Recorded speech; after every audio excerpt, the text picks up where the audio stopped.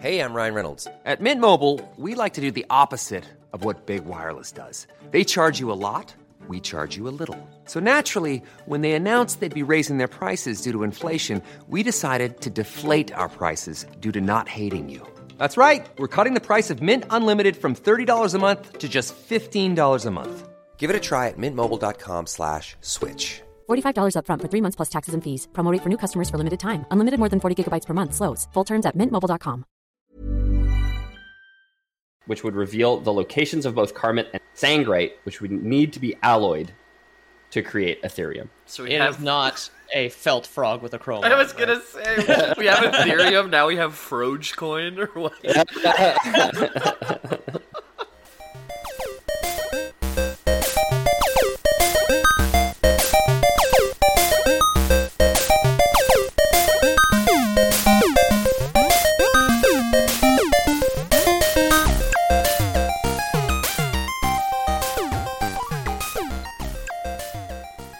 Lore boys here. Hello, everybody. Welcome back to the world's best fake herstory podcast. That's right. I updated the tagline. We're herstory podcast. Hi, everybody. I'm your host, Ethan Palmer, here to talk to you about Magic the Gathering. And I'm also stalling for time because I was going to throw to Jamie for an invite, but he literally hit the record button, got up, and left. Hey, I'm here. I moved my setup today, and I noticed my laptop wasn't plugged in and was getting on the low battery side of things. Okay. I just plugged it in, so we're good. Jamie, get down, Mr. President. That's perfect. Yeah, exactly. Save the podcast. And of course, PDO Dog. Pete Her O'Donoghue, because I'm with. Yeah. True. And that's, did we say Jahimbo? Wow. Okay. Wow, wrong side of history, dude. No, it could be James Milher. Wait. Wrong side of herstory. My bad. Oh, fuck.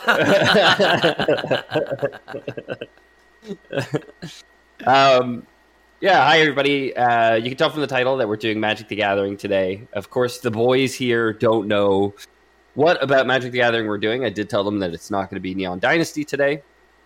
So our episode begins in a small place known as not Kamigawa. Okay. I think I know what we're gonna do, but should I guess or not? You can guess. I'm pretty sure you do know what we're gonna do. Is the man with the pink and purple magic? Yeah, exactly. We're gonna be talking about Tezzeret today. Tezzeret. We don't start in Kamigawa. We start instead in a place called Alara. Now, do you guys remember anything about Alara? No, it sounds very familiar though. We've definitely talked about. Is that the one where that was like the order plane? It was like white, blue or something with the angels? So there was white, green, blue, which was Bant, which was a shard of Alara. So Alara was a plane that got split into five different crystals.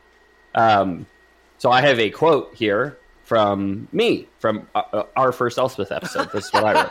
So, Alara was a plane in the multiverse like any other, teeming with life and mana and flourishing ancient civilizations. Till one day, some upstart planeswalker decided to frack the dang thing for magic. I think I said it on our Elspeth episode. I'll say it again now. It is an unnamed planeswalker. Just like this happened because somebody tried it, but you never find out who it was. Okay. If I had to guess, Nicol Bolas probably was the one that did it, but it's like one of those planeswalkers that is just so powerful you never hear about them, like the really rich people in the Middle East. Exactly. Yeah. The drain on the plane's mana shattered something deep in its metaphysical structure, causing it to undergo a radical planar refraction. So, sci-fi buzzwords. Yeah. The plane broke into shards along mana lines, diffusing into its component parts, like light refracted in a prism. In a prism, and shattering Alara's civilizations and ecologies with it. Whatever agent caused destruction abandoned what remained of the plane, its spell presumably finished. The shards of Alara, as they were known, separated into 5 different configurations based on the most prolific mana in them. The shards were as follows, earmarked by color. Bant, which was white, green, blue, which we talked about a lot. That's where Elspeth, not where she was from, but that's where she ended up after she left her unnamed home plane that was taken over by the Phyrexians. Yeah.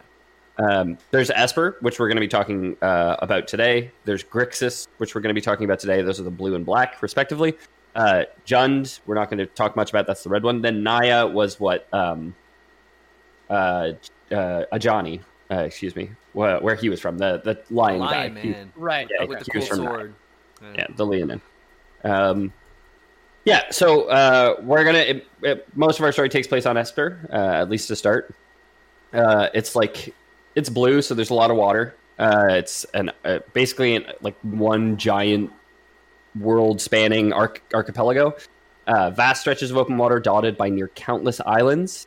The Sea of the Unknown. There's a plethora of underground waterways. There's even a vast desert of broken glass. All features of this shard. Yeah, does sound like a great place to be. I used to collect a lot of sea glass. That's like broken glass that gets whittled down to being completely blunt and smooth. Yeah. Just by like salt and sand in the ocean. Yeah.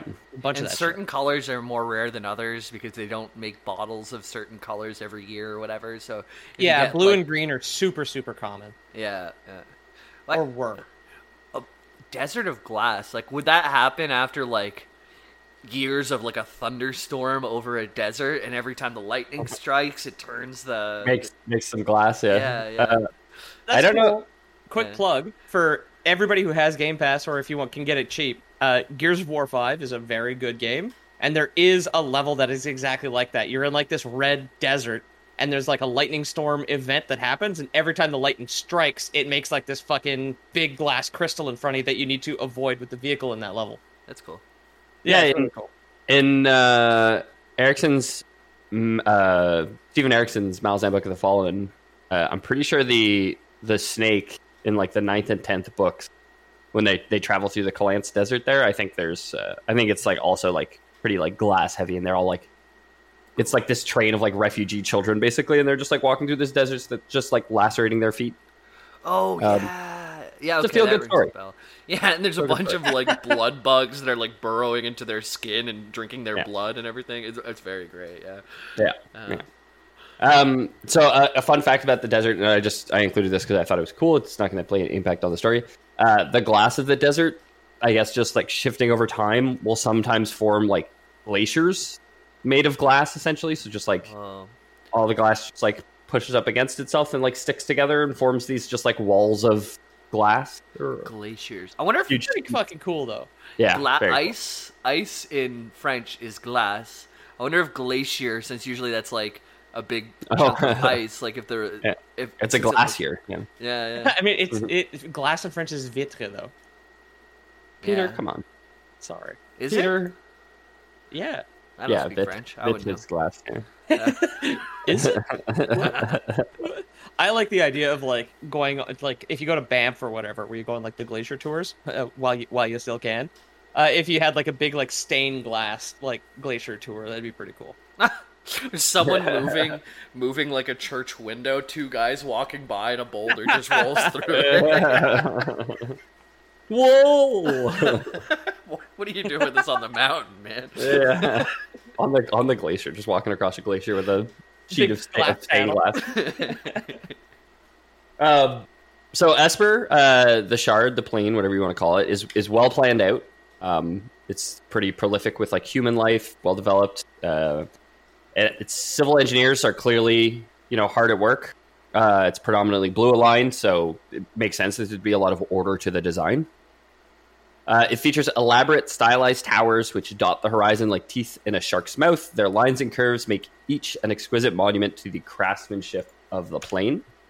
So I sent you guys a picture of what somebody from Esper might look like. And when we talked about Tezzeret, obviously during the Kamigawa episodes, we talked about how he had that like chrome arm or whatever of that like type of metal that, Kaito Shizuki had never seen before. Said like that metal's too metal to be from this plane. You'll see the picture that I sent has like a guy who's replaced both of his arms with metal swords of this same metal, and like all the buildings in the back seem to be made of it, or the big platform in the back seems to be made of it as well. Everything looks like the liquid metal from Terminator 2. It's very cool. It's very. I figured you would like it, Pete, because I find it very like 1950s or like 1920s sci-fi, where it's like you'd see like an alien city on like some distant moon of Jupiter, and it would have like these like like chrome metal buildings that they all lived in, all the aliens, right? The men of the future shall build their buildings out of the healthiest substance they have, mercury. It's like a future man scyther. He's just, I don't know how he wipes, but he's got these 2 sword arms, man. It's crazy. Well, I don't know if you've noticed, but his genital and butthole region is also replaced with metal. So. Oh yeah, he used just abs, no need to wipe, and biceps, and then like a nose and forehead, nothing else. He also has these big, kind of dopey chrome rabbit ears coming out of his forehead. Which rabbit ears are like ram horns. It also looks like they forgot to color in like where the back of his head would come through the metal, but little that's details. True, eh? He's got a collapsed skull from Bad Time as a Baby. So in the biz, when you look at little details like that, we call it pixel fucking. Actually. Oh yeah. And sometimes the soups, when you're running out of time, you're like, "Hey, dude, you got to stop fucking these pixels," and they're like, "Sorry." So much of the city's towers were built of a magical metal known as Ethereum, which is said to have been made by the Sphinx Crucius, which led Esper into a beautiful age of technology, not unlike Kamigawa during the Neon Dynasty. The very first crypto bros. Yeah, exactly. So there's this Sphinx, this planeswalking Sphinx. No, he was like insane, known as the Mad Sphinx, sometimes Crucius, who like one day is like, "Behold, Mercury, build your houses out of it," and then like disappears, basically, just like gone. And everybody's like, "Oh, the metal is like it has incredible properties. Like, you can obviously replace your hands with it. It reacts to magic in a very like unique and effective way." We'll talk a bit more about it later, but like artisans will replace artisans on the plane will like replace one of their hands with like a hammer, right? So that every problem is a nail now or something. Is it because I know this is kind of always the problem where you kind of like get pigeonholed into it. Like, can you take it off? Like, if you replace your wrist with like a twist-on, like nub, would you be able to swap out the tools if you had like the clip-on hammer? Because like at some point you're gonna need like a left hand that's not a hammer, right? Yeah. So they add these like metal pieces to themselves via magic. It's usually like a magic spell that will let them like replace it, and they can just reshape the metal because it's so like reactive to magic. So they can just like do another spell and like the hammer's now a screwdriver, and then do another spell and the hammer's. They don't have to go downtown to some angry dwarf and then leave their arm on like an anvil. Yeah. Just get banged out into whatever new they need. No, in Canada, reforging your hands is free, so it's all right. Yeah. Yeah, so like it's a great age for Esper, I suppose, in a lot of senses, because they can build, like, it's easy to build their buildings because you can have one guy kind of just like have a bunch of this metal, and like he can just, if he knows like basic levels of magic, then he can build a building like kind of by himself, sort of thing, right? So cool. A lot of productivity, you know what I mean? A lot of corporate bonuses going out in this world. Nice. So that never backfires in any of these sci-fi worlds that we've ever talked about. Yeah, exactly. So on Esper, there emerges a group known as the Aethersworn, who are such fans of Ethereum, they plan on fusing every living being with Ethereum. That's like their corporate motto, I guess, is like, let's just make everything merge with Ethereum. Yeah, get rid of hard cash. Everybody just has an Ethereum wallet, and we're fine. Yeah, exactly. And the telling thing about how great this metal is I guess that like most people are for it. Most people are like, yep, everybody should have like metallic augments and be, you know, merged with this stuff because it's so great and it's so convenient. You're saying Ethereum retains its value? Is that how you? Yeah. I would never say such a thing. No. Most everyone ends up with Ethereum implants of some type eventually, and the greatest masters of craft realize they don't even need tools, but can simply shape metal with hand and mind at a certain point. So, things are pretty great on the surface, but deep below those ivory towers, there does exist a place blocked from sunlight known as Tide Hollow, a nasty place inhabited by these shards' rougher denizens. So you have this archipelago world with like this massive sprawling city just kind of dotting every square inch of it, and then of course there is like an undercity, right, which is this place Tide Hollow, which kind of all these people who are forced to live underneath the massive towers and cool Ethereum and stuff. And You this can is where afford a good surgeon with a proper like chrome scalpel hand. So you've got like a guy with like aluminum foil implants. He's just like, yeah, don't worry, it's the discount, but it still works. What's the name of that guy in Greek mythology in Hades who has the boat who brings you down the River Styx? Chiron. Aaron. Chiron. Yeah, this photo reminds me of that. There's like a weird, like hooded figure kind of on a boat in an underground. Yeah. Oh, Yeah, it is exactly what that is. It's I think it's Karen actually is how to pronounce it, but yeah, because Chiron is like a hand. I think that's a different guy. Okay. Yeah, so this card is called the art from the card, the Tide Hollow Sculler. So this is just like a guy living in Tide Hollow, making his living by sculling the bottom for presumably Ethereum scrap. Okay. Oh. So it is into this dark and dank underworld that an unnamed boy is born. His father was a scrapper. People who wander trash heaps searching for bits of discarded Ethereum to sell, while his mother was a prostitute. They did not care much for their son. So when I say unnamed boy, I'm not like burying the lead to you guys. They didn't give him a name. They were just like, don't care enough for him to even name him. His father was abusive besides that, physically, verbally berating, known to berate the boy, things like that. So pretty naturally, pretty understandably, one could say, the young boy found his role models in the gangs and his friends in Tide Hollow, who gave him a name, one that meant improvised weapon on the streets, and that's Tezzeret. So I do love the idea of these hard gangsters saying Tezzeret for an improvised weapon, which is just like Not the least Shank. like yeah.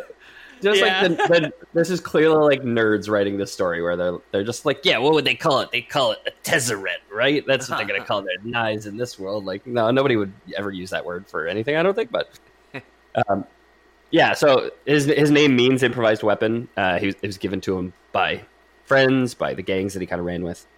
When Tezzeret was 7, his mother died. She was begging in the streets when a guild master's carriage ran her over and left her for dead, leaving Tezzeret alone with his father. Jesus. While they collected the body, Tezzeret's father imparted the life lesson we gained out of all of this, that the strong get to take what they want and not face consequences. So I know, like, every time I do an episode, it seems like I don't actually like talk about lore. I just criticize capitalism. But kind of like Pete was saying, like, a lot of these stories are pretty rooted in that, and this one's like pretty obvious that, oh yeah, the guild master's carriage ran over the prostitute begging in the street, right? Yeah.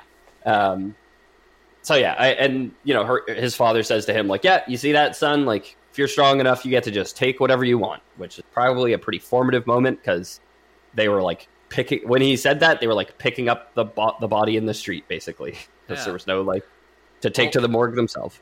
Only the strongest will survive. Halo 2 soundtrack. Yeah. Fire away. His Tezzeret's father picked him up, put him on his knee, and he just said, "Fire away!" And that's when he got his fucking planeswalker spark. Right. So Tezzeret started collecting scrap metal with his father, and they discovered he was adept at rhabdomancy, which is a real life magic of divining using a rod or stick. So like dousing or witching, it's sometimes called. Oh, the Y-shaped stick to find water. Yeah, okay. There's people who claim you can find anything. They're like, oh, you can find water, you can find oil, you can find power lines, like all this stuff. You can find whatever's directly in front of you. Midwestern crackpots will tell you they can find literally anything with anything, so it's not. Yeah. It's a pretty broad science. Exactly. And I can tell you right now that I bet you there's someone in our Discord who's gonna message us and say, like, oh, actually, like, you can use this to find. Right, so I mean, prove us whether wrong. It's Handolo, whether it's Darkside Bunny, whoever's out there who believes in this, we want to hear from you. And like Jamie says, prove us wrong. So it's called rhabdomancy in real life too, which is pretty cool. Also, it is absolutely pouring rain here, so I might lose internet. I might lose power. It is coming down in sheets outside. So we were mentioning in the bonus content, it's been like the 2 hottest days of life in Canada this past few days, so we're about to get the storm that comes after it. I'm just gonna close some windows real quick. All right. Should we stall for time here? Or... Should we vamp? Yeah, I don't know how. Ethan normally does the vamping. Perfect. Okay. He's back. Phew. Yeah. I didn't get washed away in the current of rainwater, the torrential river of rainwater. Okay, so Tezzeret has taken up his dad's profession, basically, right? Like, he's 9 years old or 7 years old. Time for him to get out of school already, just a waste of time. For him to wander garbage heaps looking for little pieces of mercury that he can collect with his dad, with his old pa. If he's a dosing, a rhabdomancer, I think you said. Yeah. Okay, then he's got to be good at this, right? Yeah, it helped him find a lot more scrap metal, which he begins squirreling away from his father. Because his dad, classic addict, classic junkie, basically, like, every bit of scrap that he can find, he's just, like, selling it or whatever, right? Okay. But Tezzeret kind of understands. Putting mercury in his socks to hide it from his father. Just replacing his own fillings with mercury fillings. Yeah. Might explain why he becomes such, like, an irrationally angry guy later on in life, right? Yeah, it's in the brainstem. Yeah. So yeah, his dad is just, like, selling it right away, whereas Tezzeret is realizing, like, if I can stockpile enough of this, then, like, I can maybe make something out of myself, whereas his dad is, like, just selling it for food, selling it for booze, selling it for whatever as soon as he gets his hands on it, and probably not selling it for any kind of reasonable amount of money, right? You're saying that Tezzeret has been investing, I suppose. Yeah, exactly. Yeah. Ethereum. Yeah. Ethereum, yeah. I would never say that. So he's running more and more with gangs. He eventually does leave Tide Hollow, like the Undercity, leaving his father to fend for himself. So he does eventually save up enough money that he's like, I'm getting out of here. This is not where I'm gonna waste away the rest of my life. He'd saved up a decent tuition's worth of metal and apprenticed to an artificer for 7 years. Though being intensely motivated, Tezzeret learned everything that the journeyman had to teach him in just 3. So he signed up for a 7-year apprenticeship, learns everything he can in 3 years, and then it's basically like, you know what, I'm moving on, bigger and better things, right? Wow. Pretty good. That's great you can do that. I feel like trades these days, you still got to do your 5,000 hours. Yeah, exactly. And whether the idiot next to you is worse than you or better than you, you still... It's the number of hours, until you get your... Well, flying a helicopter, it's all bullshit, yeah. Well, presumably the certificate that you get, or like the stamp, I think it's called in Canada, is made out of Ethereum in this world. So if you just, like, get enough Ethereum, and then you can just make your own, right? And just be like, yeah, no, don't look too closely. Yeah, and that's probably the best way to do it. I think that it encourages people to work harder, I think we lost Ethan. Yeah, we did. Okay. He bugged out there for a second, and then... Be right back, folks. Oh. Yeah. We're back. We made it back. Hi, guys. Yeah. So, I did have to take a quick break for some autoerotic asphyxiation. Sorry, guys. Just, when the mood comes over you. He doesn't have any rope, so he just opens his mouth for the rain. Yeah, exactly. You gotta jump on it. You gotta jump on it while you can. See, carpe diem. That's what they were talking about. Yep. So Tezzeret, our young pupil, learns all that he can from that master. Then decides, I'm gonna try and do bigger and better things. So while he's looking for more knowledge to gain, more things to learn, he's still witching for Ethereum. He actually manages to continue growing his fortune slowly, but never quickly enough. So Tezzeret realizes, like, hey, there's plenty of deadbeats lying in gutters using drugs, just working some blue-collar job who have Ethereum. Why don't I just take it from them? So he starts murdering. Just like straight up. I thought he'd be like a highwayman or something, like something more Robin Hoodie, and not straight up just like, well, got to do a crime. Murder's a quick one. He's not murdering. He's mining. Of course. Yes, thank you. Yeah. So it does say that he begins murdering, like, bandits and, like, basically deadbeats, like his dad or whatever. So there is like some Robin Hood vibe to it, but like I don't Dexter. know. Yeah, I was gonna say it's criminal who kills criminals, right? Yeah, exactly. Still murder, right? So it is. He ends up making a lot of money like that, killing people. He eventually joins a guild with his growing wealth, the Mechanists Guild. He was a bright pupil, completing coursework, which normally took 17 years in just 5. So he's kind of continuing on this trend of getting things done quicker than people would anticipate. He becomes a journeyman craftsman, which earns him access to those good corporate Ethereum cash. So now that he's like a journeyman and is like officially a tradesman, he basically can like get access to like the guild's Ethereum or whatever, to a certain extent, obviously. Right. Okay, it's like when Homer joins the Freemasons and they give him the actual emergency number of 912. Yeah. It's like, you don't want to use that shitty street level Ethereum, dude. Oh man, that's just melted aluminum foil that we give to poor people. You gotta get the real shit that gives you knife arms. Yeah, exactly. Speaking of knife arms, ever since Tezzeret was a young boy, he'd wanted a metallic arm, which is, kind of was what we mentioned, how we described him in the Kamigawa episodes, was a guy with the strange chrome arm. So yeah, probably could have figured we'd get there. At the age of 19, with access to the Mechanist Guild's Ethereum, he performed the ritual to sever his right arm, replace it with a solid Ethereum arm. So, would you guys go right or left? I was thinking about it. I think I would go left. So I mean, if Ethereum went right because he like wants it to be his dominant hand, right? Like he wants the Ethereum to be on his dominant side. Because it's not like a real prosthetic, which is like kind of worse than a natural limb in a lot of ways. Like if I had a magical metallic arm, I would totally use my right hand because I'm a right-handed guy. My left hand has like I'm thinking I have like a cut in my hand that doesn't allow me to bend one of my fingers, which gets in the way of guitar and things like that. And also I'm thinking like when you're fighting and stuff, you want your offhand to be able to like absorb blows. The block arm, yeah. Okay, yeah. But you want to be able to parry your weapon arm, right? Because you want to be able to strike with your right as well. It's true.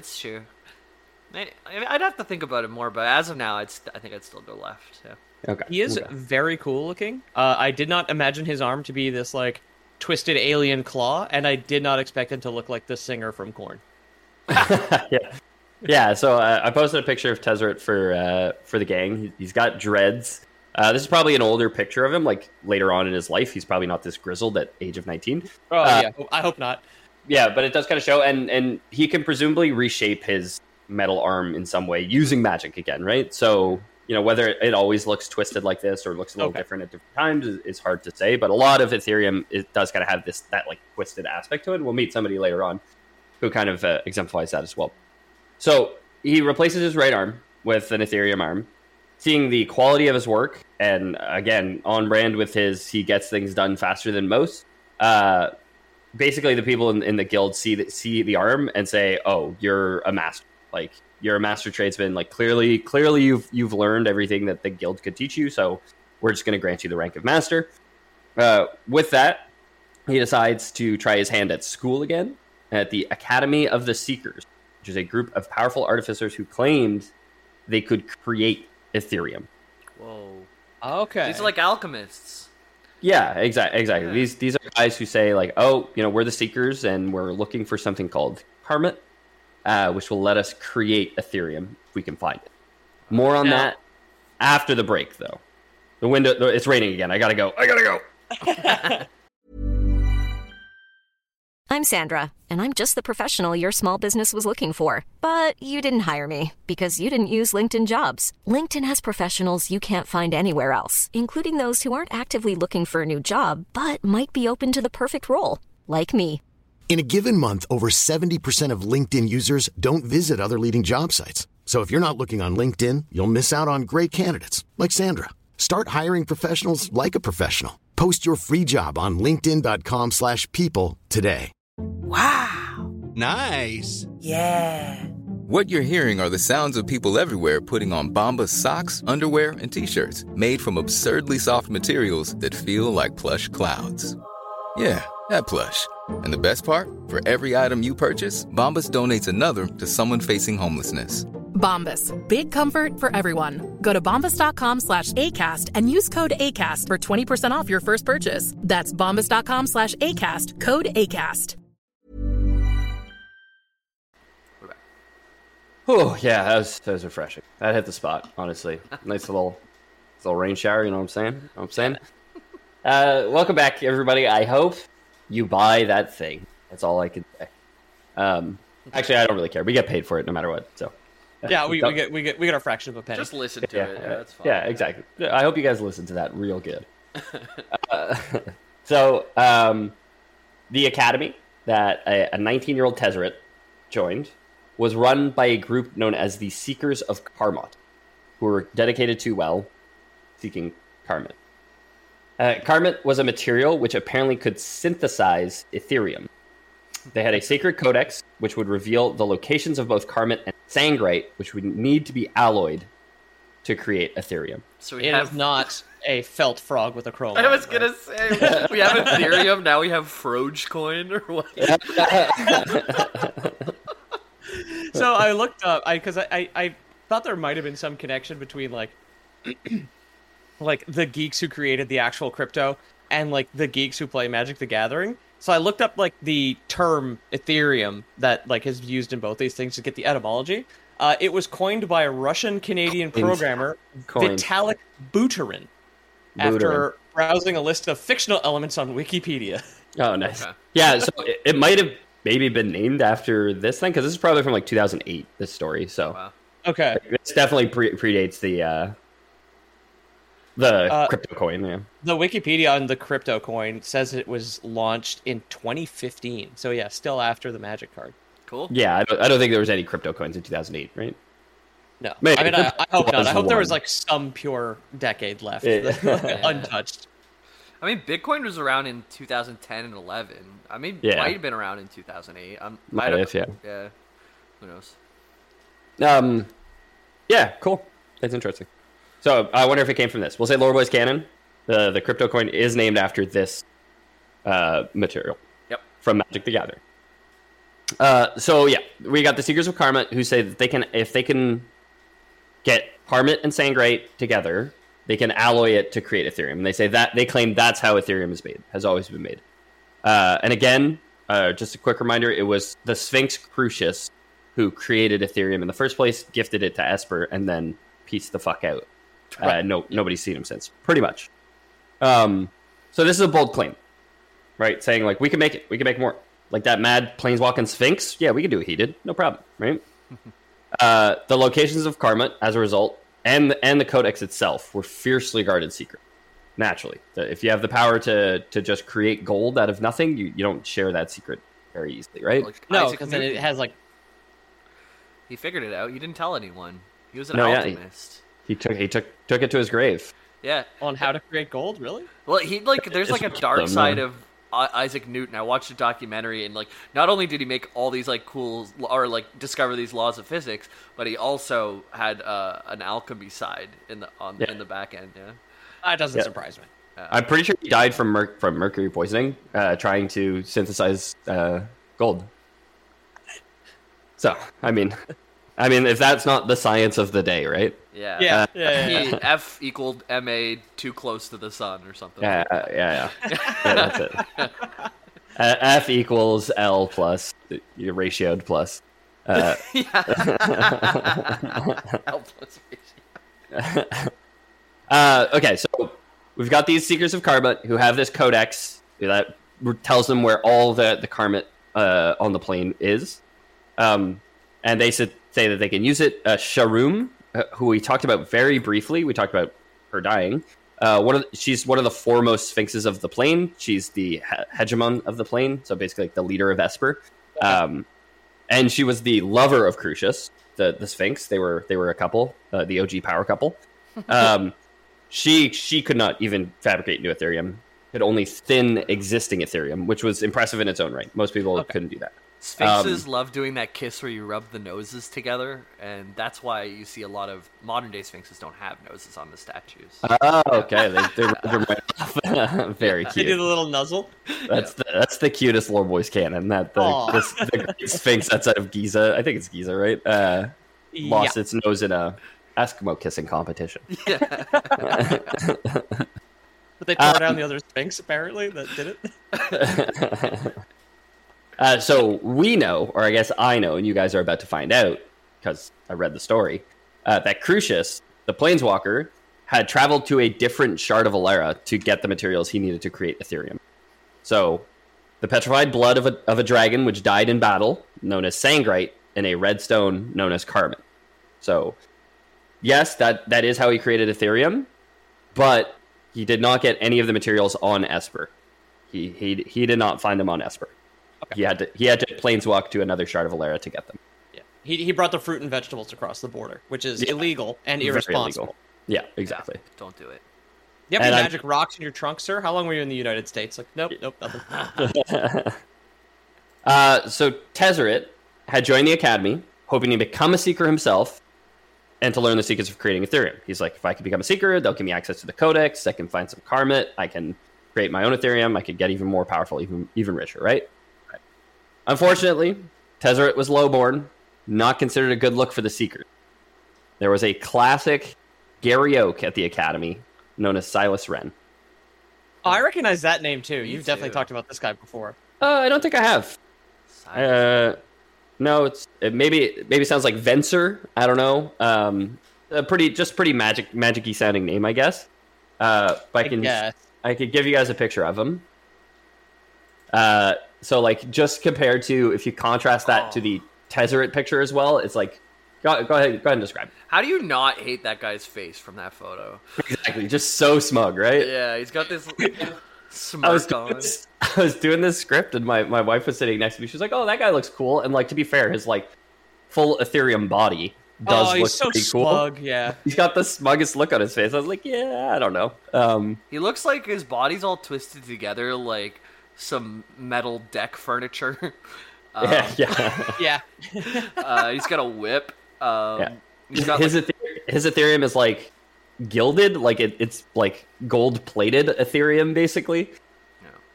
He's got a thing in his chest too. It looks like his Iron Man heart or whatever. Yeah. We'll get to the thing in his chest in a little bit. I googled Silas Wren. If you guys want to describe that to the listeners, because apparently my computer did not know what it was looking for. Okay, there's a stock photo of a model. There is a Wren, the bird, because you spelled his last name wrong. Okay. Then there's Silas from Ice Age, which I'm guessing is the Ice Age movie, and he's a villain in the Ice Age movies. Two young kids dressed. I don't remember. Two young kids dressed for church. It looks like from like a long time ago. Then there's a photo from the mid 70s, maybe 90s, with like a filter or something, of two children who are clearly now ghosts. No about that in my mind. So Silas, if us describing his smug face wasn't enough, is the heir to the most influential house on Esper, literally a golden boy among the Seekers, and agreed with their assessment that lowborn Tide Hollow scum should not be allowed to join the Seekers. So he challenges Tezzeret to a duel. And they're both, he's not part of the Seekers right now, but he's like a prodigy. He's like, his dad is clearly on the board of admittance, and is clearly going to get him in as soon as he's done his school kind of thing. So he challenges Tezzeret to a duel. Silas and Tezzeret, like I say, they're studying at the Academy together, each aiming to get hired after college with their poli-sci degrees, but it's like a classic jock-smoker dynamic from high school, right? Dude, I'm so excited. I want to see how this duel goes. I also wonder what the Golden Boy has for his junk. I guess they don't need sexual reproduction organs and all that stuff anymore, huh? They just like put a little drop of mercury in a petri dish. Yeah, exactly. Just grow a baby, no problem. That's how we did it, my wife and I. I like how that's what you were thinking of. I was thinking of like a woven like gold Ethereum Letterman coat where he's got like an Ethereum football as well. And you're just like, I wonder what his dick looks like. I hope it's like that coiled, like it's like a spiraled, like woven, like golden foil thing that looks like looks like a his chastity bicep, right? cage. Yeah, this guy probably isn't a chastity. Let's be honest, though. Yeah. So perhaps not used to the strictures of a fair fight, Tezzeret loses this duel. Maybe it's all the wealth and power, the fact that Silas got a good night's sleep and didn't have to like stay up till 4 a.m. murdering hobos and searching garbage heaps for scraps of Ethereum. Like, okay, yeah. Who knows why? Maybe he is just like a competent fighter, right? Like, they use this as an argument against Tezzeret's admittance, the fact that he loses the duel. They say, oh, well, you're clearly not ready to be a Seeker. His powers were substandard since he couldn't beat a novice of their order and like a billionaire's kid, basically. Now, dueling has nothing to do with what we do here, but you lost this one, meaning we don't think you're qualified. It's not because you're poor. Yeah, well, yeah. They were straight up like, no, you're too poor. And then like use this as like an added insult on top of it. Like, you're poor and you can't fight. Like, at least the poor people we let in can fight, right? Poor bitch. Like, oh well, yeah. It's like on his LinkedIn. It's just... Yeah, it's just a poor bitch. So Tezzeret, not easily dissuaded, waited as long as that same night to appeal the decision, and went to the academy to speak to the headmaster of the Seekers, someone named Amelat Panax. He was surprised. It's Dumbledore, but like or. Pretty good. I was gonna say Panics at the Disco because the golden boy here looks kind of like the singer. Yeah, I can see that. Yeah. So he goes to see this guy, Amelat Panax, Dumbledore. He's surprised when old Dumble informs him that not only had he not been accepted into the Seekers, but was being expelled from the academy for, I guess, having participated in the duel when, again, classic rich kid, not gonna face consequences of his actions, right? Nope. So Tezzeret, poor guy's getting expelled. He's got dreads, so that's not a good look for the academy either. So once again, not easily dissuaded, Tezzeret decides to murder the headmaster, flee out the window, and just continue studying like nothing ever happened. He does like the George Costanza, like they fired him, but he just keeps showing up to work kind of thing. Oh, and he yeah. just murders the only person who knew about it, I guess. Like, wow. So 3 years pass, and his little whoopsie poopsie is never revealed. Though Tezzeret does keep a slightly lower profile, so he's not like gunning as hard to like get into the Seekers early and like complete his 17-year degree in 5 years. Now he's more just like, maybe they'll change their minds eventually. Meanwhile, though, Gary Oak was busy beating all the other trainers and gym leaders faster than the fastest speedrunners could, then rubbing his face in it, basically. So Silas Wren replaced his heart with a solid Ethereum heart, an act just daring enough to earn him a place into the ranks of Seekers proper. Jeez. So that's that glowing Iron Man orb in the center of his chest, was like he replaced his heart with an Ethereum heart. He's a head and then just a fully Ethereum body underneath. Wow. And he gets into the Seekers for doing that. Tezzeret had enough at that point. Wow. Being rejected time and again by the Seekers, watching his pompous rival achieve whatever he sought, and all of these hardships overlapped with the fact that he grew up to rotten, unloving parents stretched overly thin by the capitalist strictures derived from the fact that hundreds of years ago, a Sphinx had created a finite amount of resources and they were never evenly distributed. He's just like, he's kind of at his limit at this point. So I mean, that might as well be like the economy we currently live in for the amount of sense and like how fair it is. The economy currently in like Canada, the US, might as well have been created by a Sphinx centuries ago, who we never saw again. The nose fell off the Sphinx. We distributed the parts between like 17 people and said, those are now the richest people. Yeah. And it's just been that way ever since, right? There's a finite amount of Sphinx noses on Earth, right? Like that's exactly. the problem. So at the center of it all, at the center of all his frustration, there is a question. There's a question just kind of brewing in him, right? If the Codex would reveal the location of all the Sangrate and Karmit needed to create vast troves of Ethereum, as much as anybody would ever need, then why were there still those wasting away in Tide Hollow, bereft of enough to scrape by and left to beg on the streets and get run over by Guildmaster? Okay. We're seeing the parallels, aren't we? If the banks can print as much money as we need, why are people still going hungry, right? Yeah, exactly. We're producing enough for everybody. Why are there people going hungry? Is what Tezzeret's wondering, right? Yeah.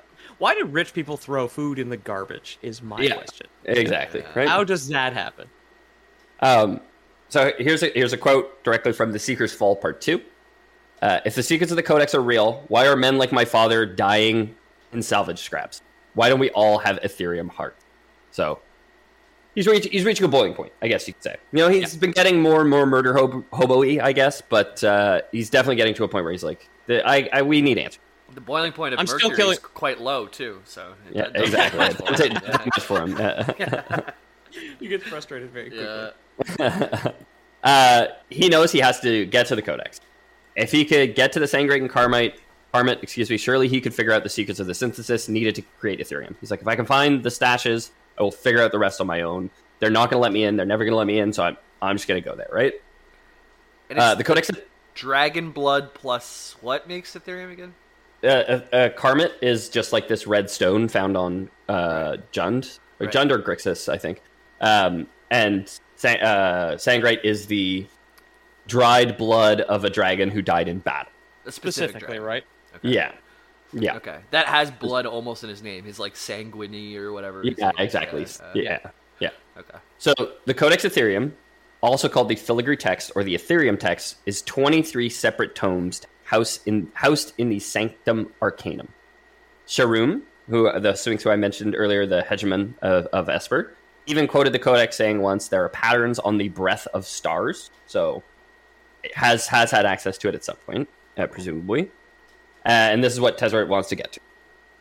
So he breaks into the Sanctum, the guarded vault beneath the Academy. In broad daylight... Turns his arm into a little key. Puts it in the door. In broad daylight, he breaks into the vault. He kills the guards outside it using the murderous talents he picked up over the years. He killed everyone who stood between him and the answers he sought. At this point, he's like... kill a lot of fucking people, yeah. At this point, I mean, he's a bad guy. He's a villain. But at this point, he's also just like, I stop standing in my way. I'm going to get the answers I want, kind of thing. Yeah. So he fights his way to the center of the Sanctum, even as the alarms grew behind him. Tezzeret had arrived at the Codex. What he found was blank pages. The Codex was a sham, completely just like a tool that the Seekers used to be like, yeah, no, we should be in charge because we can create more Ethereum. So like, we're the most powerful people. Like, it's just a bluff, basically.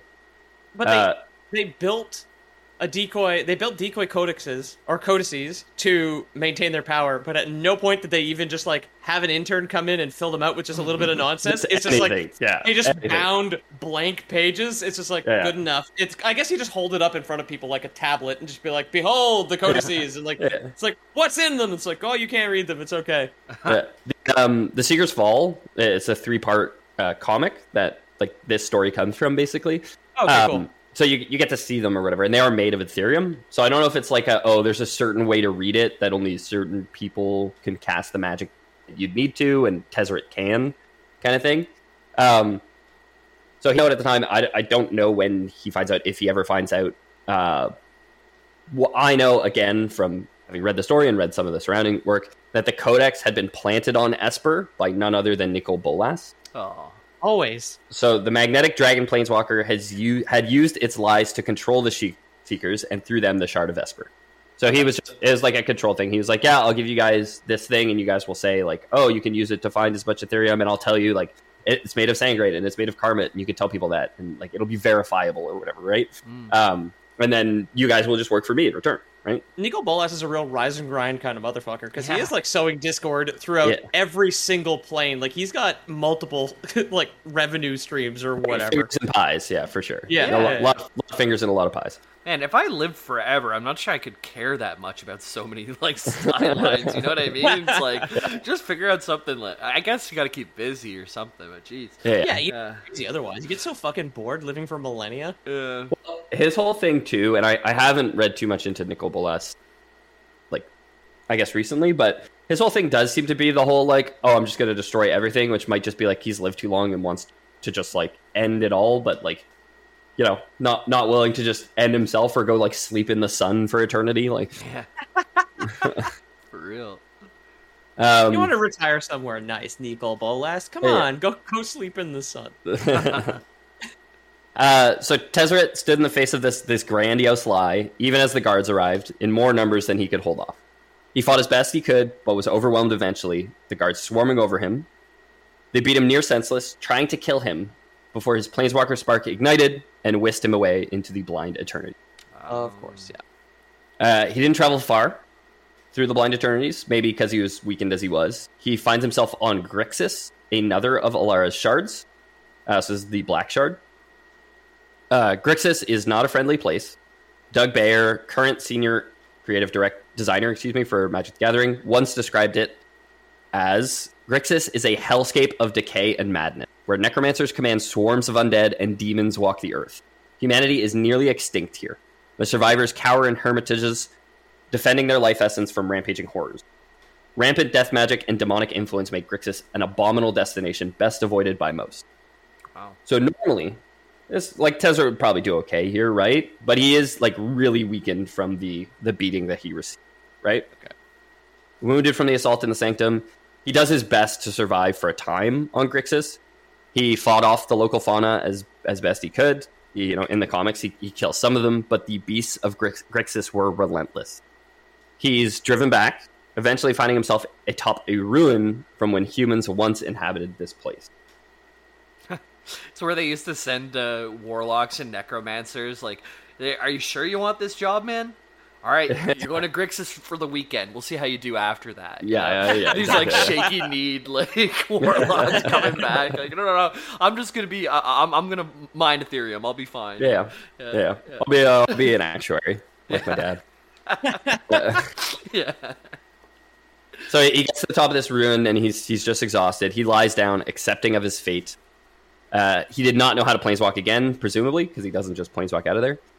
He could not gather the strength to cast the simplest of spells when his salvation arrived. The sky darkened as the sun itself was blotted out. Oh. Nicol Bolas appeared before Tezzeret and offered a bargain. Work for Bolas's Infinite Consortium, and Bolas would save him from a slow death.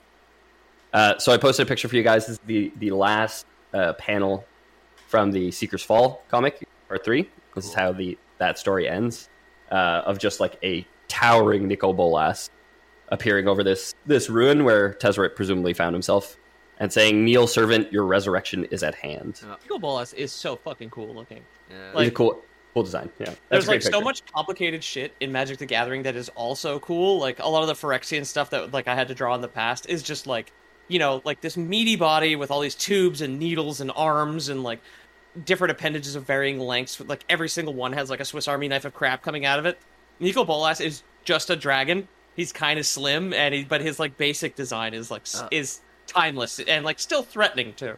It's so cool too, because like since he has his finger in so many pies, you could think that he did influence things. Because it seems like Tesseract is like really up, like at the perfect place to accept a deal with the devil, to take more power because power above all. Maybe Nicol Bolas kind of like nudged the carriage to run over his mom, put the first bottle in his father's hand, kind of thing, and like just like set this up for this perfect moment where, of course, he's going to accept and going to excel. Like, I do believe it is canon that he has some powers of like prophecy, so can see the future to some extent at the very least. And yeah, like my exact thought was like he put the Codex in the hands of the Seekers there for like to control Esper, but also because he probably knew that like Tezzeret would find himself at this point eventually, right?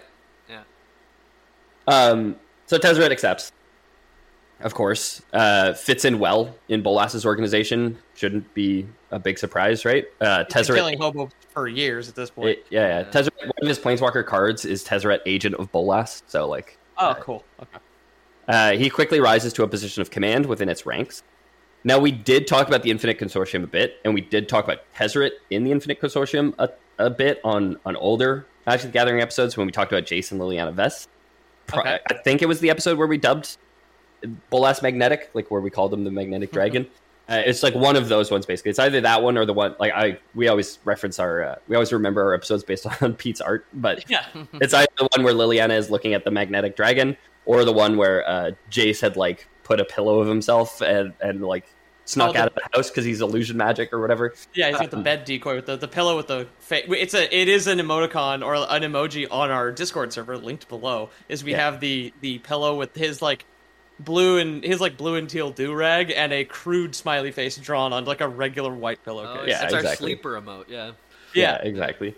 So we talked about the Infinite Consortium there a bit. Like Liliana worked for the Consortium, as did Jace for a time. Like they both worked for Bolas for a bit too.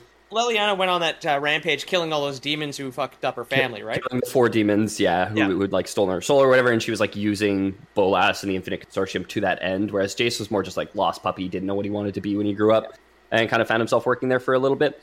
It was like largely mercantile, the Infinite Consortium. It's just a way for Bolas to amass wealth and powerful artifacts and gain information, like that kind of stuff. Like it's more transactional than like a traditional gang or an army or something like that. I didn't figure out exactly how long Tezzeret spent earning some trust and respect in the Consortium. There is a timeline. I didn't look at it too closely.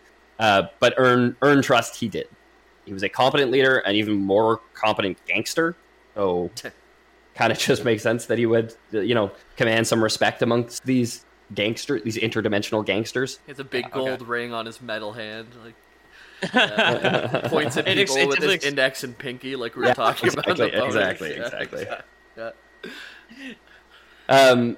Once he had established himself, it was easy for Tezzeret to infiltrate, earning the trust of other members, positioning people where he could, until he stages a bloody coup d'etat.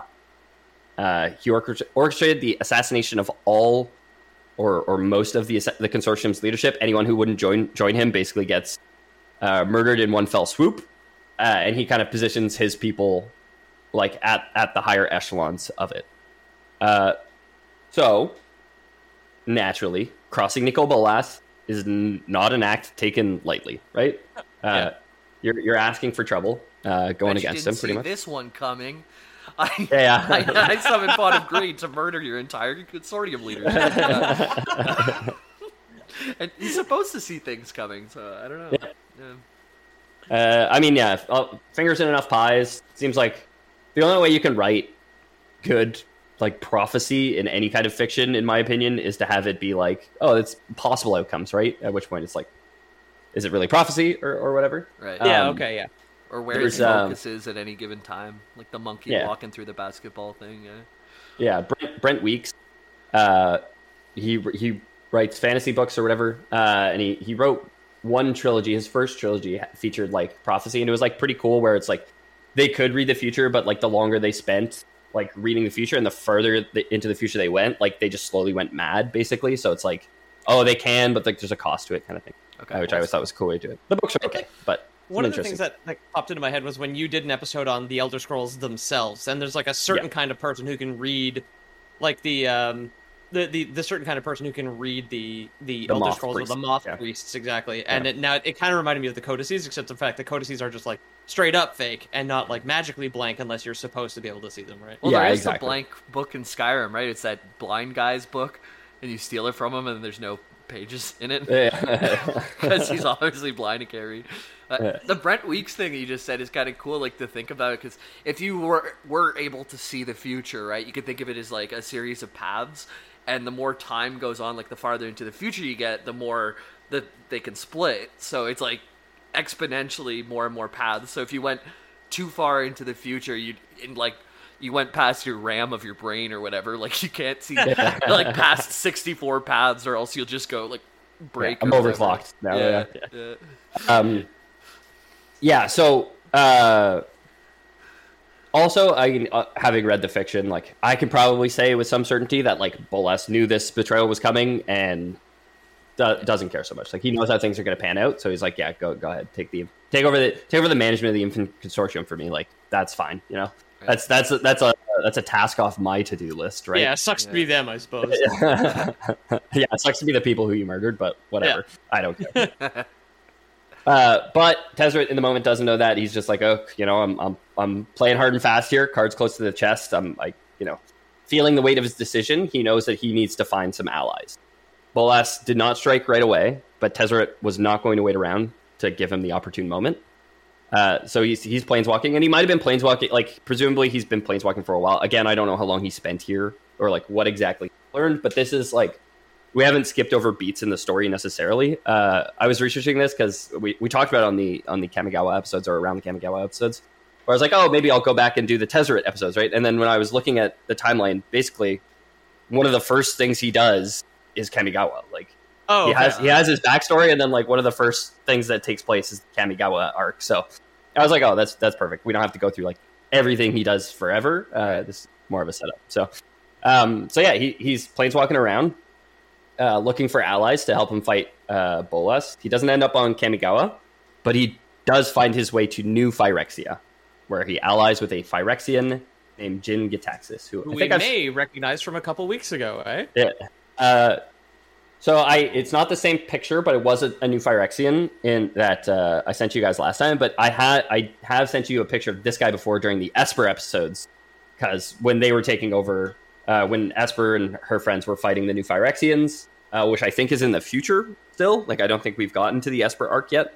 I don't know that for sure, but I do kind of know that for sure, because anyway, I don't know the timeline perfectly, like I said. But he's got the face of a Blue Eyes White Dragon, but all gray. And then, like, a hunched back. He does, Yeah, this is the Jin Gitaxias, also known as the Core Augur, was the blue-aligned Praetor of experimentation, and was a researcher for the Phyrexian. Oh yeah, the quest for Karn goes to like the core of the planet or whatever, and they find everybody's different little laboratories and everybody's ward that they all work in. Because I do recognize that photo. Yeah, no, for sure. I've sent it to you guys before, but in his research, Jin Gitaxias had stumbled across a curious plane, one where the very magic of the plane was slowly merging with the material side of it. There was, however, no easy way for the Phyrexians to reach it without a planeswalker to open the way for them. So, that's Tezzeret 1, I guess. We'll probably jump back to the Neon Dynasty next week to figure out what this crazy Tezzeret guy is doing on the plane. Whatever happened to the Emperor, guys? Wow. Where Emperor? We're going to find out where the Emperor is. We're going to find out what the Phyrexians want here specifically. What is this reality chip that, Kaito's friend made before he died? There's a lot of questions. Guys, I'm thinking about it. Maybe like in the pursuit of science, where they're trying to find a unifying theory to all laws. Maybe we'll find the unifying lore to all things. Like we'll find the time travel. Like we're going to see Spike run by with catching an ape in one of these timelines. Someone doing a backwards long jump in Mario 64 in a different universe. Who knows? Yeah, it's gonna all lore is gonna be connected with that one grand unifying lore theory. We'll keep looking for the reality. Cool. Thanks so much for listening, everybody. I've been your host, Ethan Palmer. If you guys want to help out the show, consider leaving us a review and telling your friends. More and more people stopping by the Discord every day. Thanks to the person who sent us 35 emails describing how they open a banana. We haven't read them yet, but we'll read them, at least one or two of them on air at some point, I think. I think there's some. I think Bison might have sent us an email on how he opens a banana as well, which we did request last week. So thanks everyone who sent those. Keep it up. If you guys want to get in touch and you guys want us to read your email on air during one of our mailbag episodes, you can reach us at contact@loreboys.com or loreboyspodcast@gmail.com.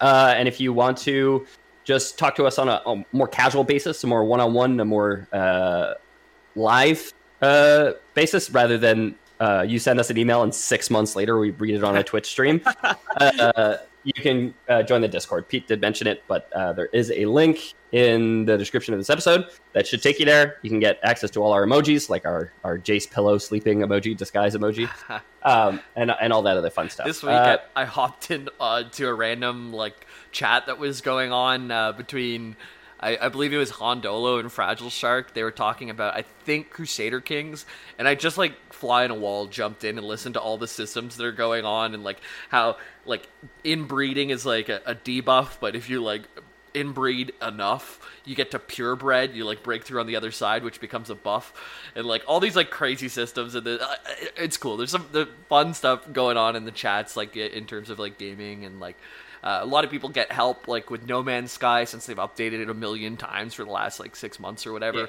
Yeah. Every time you Google something, it's kind of changed, but there's people in here who play enough and they're helping each other out. Really good community. It's awesome. Yeah, veterans of many wars available for advice if you need. Yeah, exactly. We do have the Minecraft server, which you get the details there. Plenty of people. Bison just built us a bunch of roads. And some animal torture machines like we requested last week. Naturally. Hondolo set up an Ark Survival server. It's not a Lore Boys official server, but he did say that anyone's free to join. You just got to hop on the Discord and send him a message. Yep. And he did say it's okay for us to shut that out. So there you go, Han. Peter, what about you? Anything new in Instagram, Squared Idea worlds? Same old. Everything in progress. Check out the Instagram. Check out our pictures. Check out my publisher, Squared Idea. Check out the merch, also linked below. If you have a request that isn't going to be immediately copyright taken down, please let me know if you want to see something on a t-shirt, and we can put it up fairly quickly. Mm-hmm. Jamie, anything else that you would want to plug?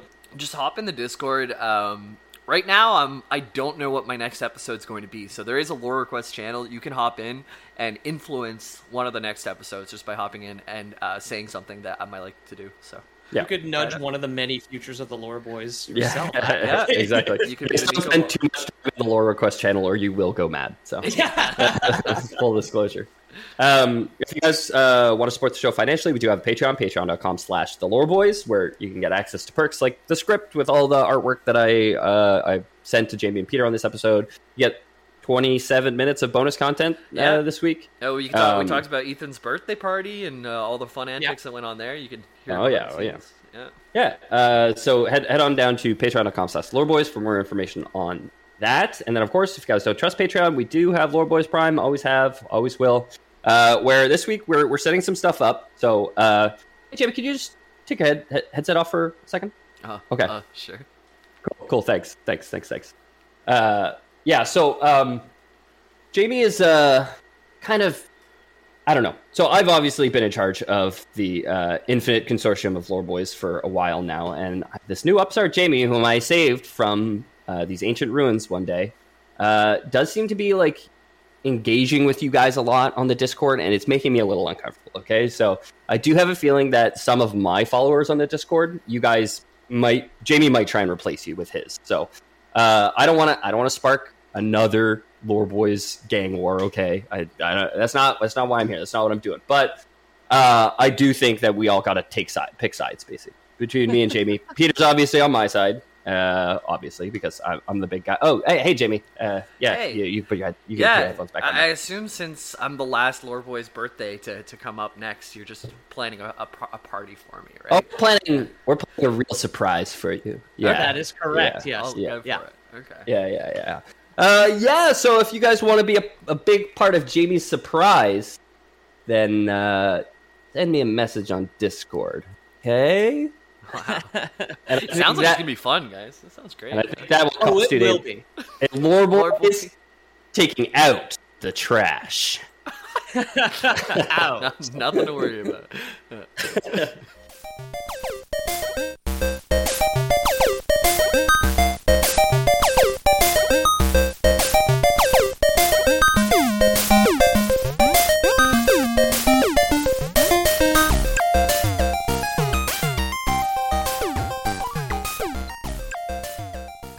Bobbing my head to the music, but then slowly stopping and then falling back again. Oh my god, that's so funny.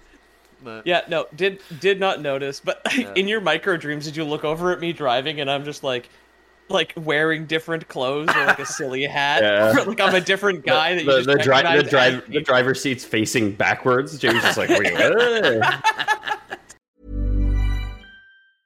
Even when we're on a budget, we still deserve nice things.